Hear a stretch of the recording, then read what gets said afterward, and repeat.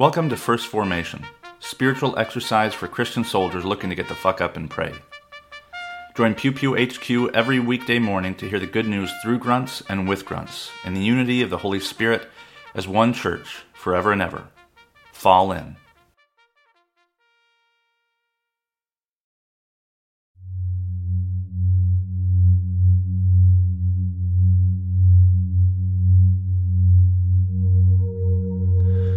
Psalm 8. O Lord, our Lord, how majestic is your name in all the earth. You have set your glory above the heavens. Out of the mouth of babies and infants you have established strength because of your foes, to still the enemy and the avenger. When I look at your heavens, the work of your fingers, the moon and the stars which you have set in place, what is humanity that you are mindful of us, and the son and the children of humanity that you care for them? Yet you have made them a little lower than the heavenly beings, and crowned us with glory and honor. You have given us dominion over the works of your hands.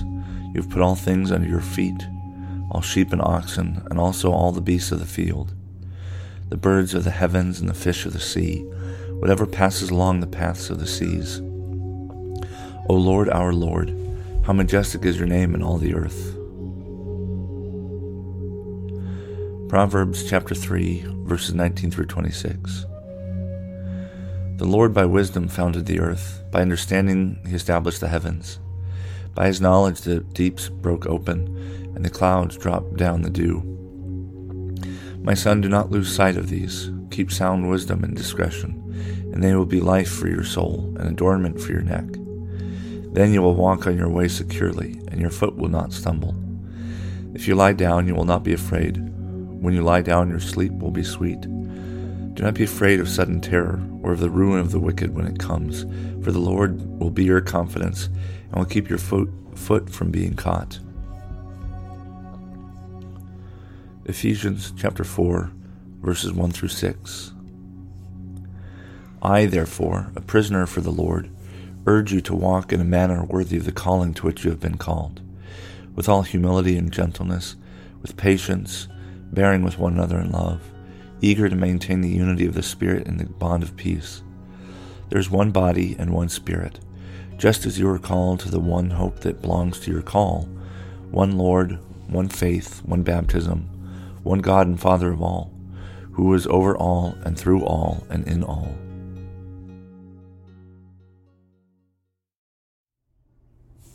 Good morning and welcome to the first Friday after Pentecost. This is Brother Logan Isaac broadcasting from Frederick, Maryland. This morning's readings come to us from Psalm 8, Proverbs 3, and Ephesians 4. And in Saul's letter to the church in Ephesus, he stresses this unity.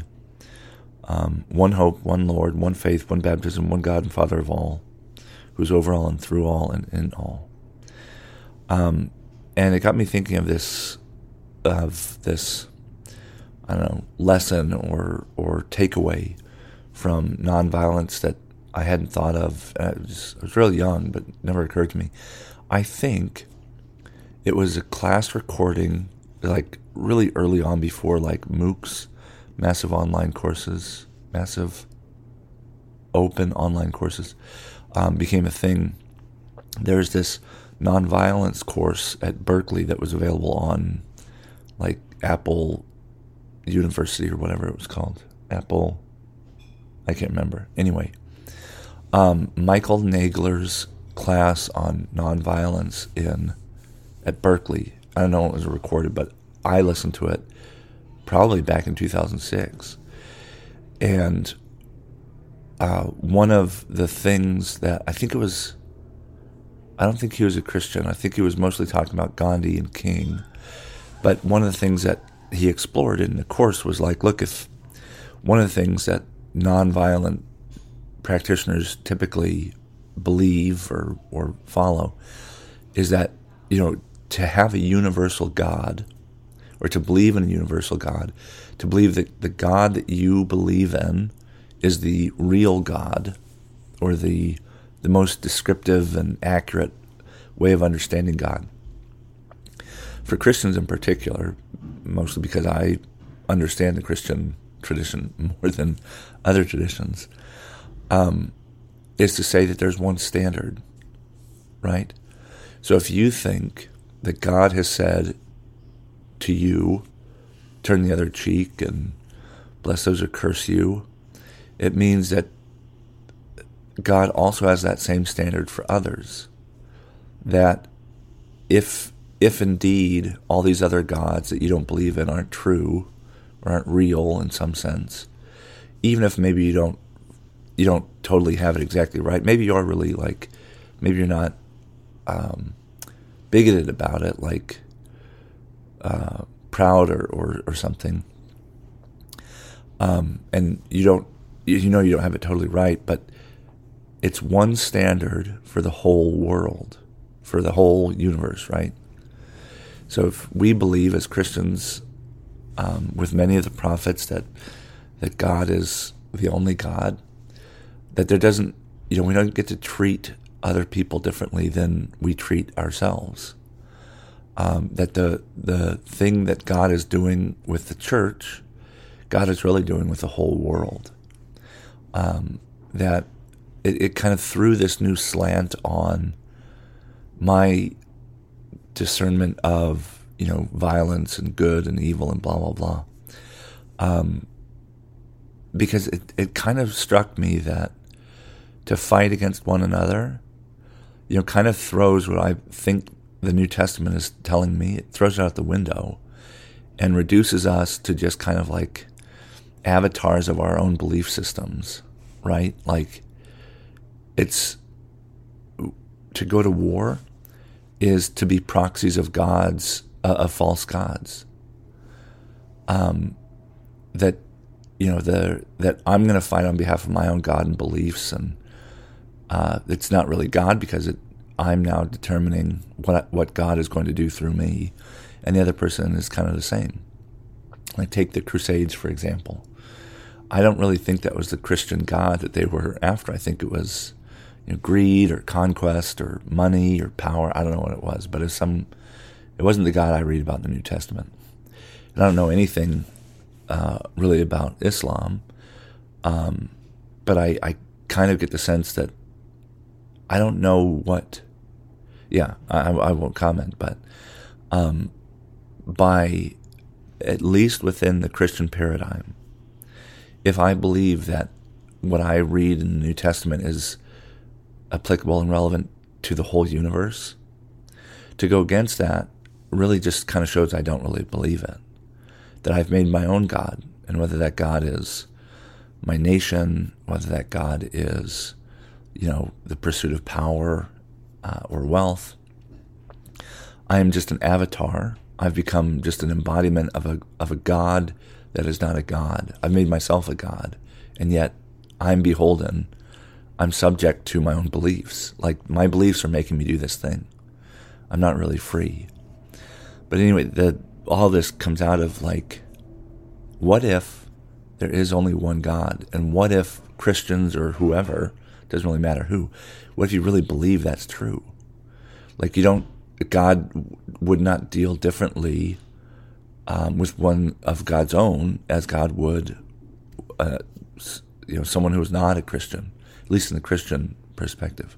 And hearing this one line, or I don't know, maybe it was like a short paragraph, really kind of opened up for me what it might mean that violence is idolatry, and what does it mean that God really truly is one, that there is only one, and that God is truly God, that God doesn't bend to our will. It really kind of threw me for a loop, and I don't know if I'm doing it justice here, but that's where my mind goes when we read Saul saying how unified God is.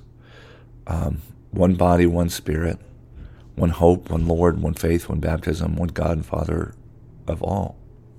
And not just all of us, saints, but all of creation. One way to look at it is, oh yeah, all those other people are worshiping false gods. Another way to look at it is, oh, there's one standard for all of us. that I don't get to, kind of put God's oneness on the shelf and go violate what God has expected of God's followers just to make more of God's followers or something like. I think it's another kind of false God to think, oh, well, we just need as many of us as possible. Like, no, God already has the whole world in God's hands. Like, what's more important is to be the kind of people that this one God calls us to be, to walk in a manner worthy of the calling to which we've been called. And so that's really what it's about. It's not about like being right. It's not about being, having the most followers. It's about doing right, even if God is the only one that sees you. And God does see you. But what does it mean to live humbly in the knowledge that that is true? That there aren't any, you don't get special favors, that everybody is subject to this one creative originator and redeemer and everything else. Like, I don't know, I still find myself, obviously, kind of rolling this over in my head and thinking what it means that there's one God, not just for Christians, there's one God, period. And that should not call us to the arrogance of we're right and they're wrong. It should call us to the humility that that is the life that God has called us to, if we think that we are following God in the first place.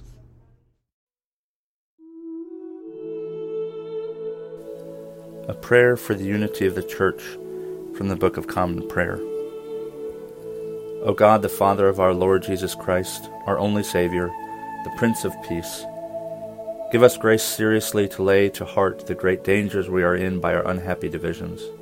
Take away all hatred and prejudice and whatever else may hinder us from godly union and concord, that, as there is but one body and one Spirit, one hope of our calling, one Lord, one faith, one baptism, one God and Father of us all, so we may be all of one heart and of one soul, united in one holy bond of truth and peace, of faith and charity, and may with one mind and one mouth glorify you, through Jesus Christ our Lord.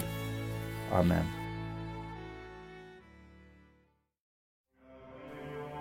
Thank you for falling in to First Formation, where Pew Pew HQ shares morning prayers for the humble, hardy folk caught in the crosshairs of God and country. If you like what you've heard, you can participate in one of the three following ways. First, you can support the podcast at patreon.com/pewpewhq.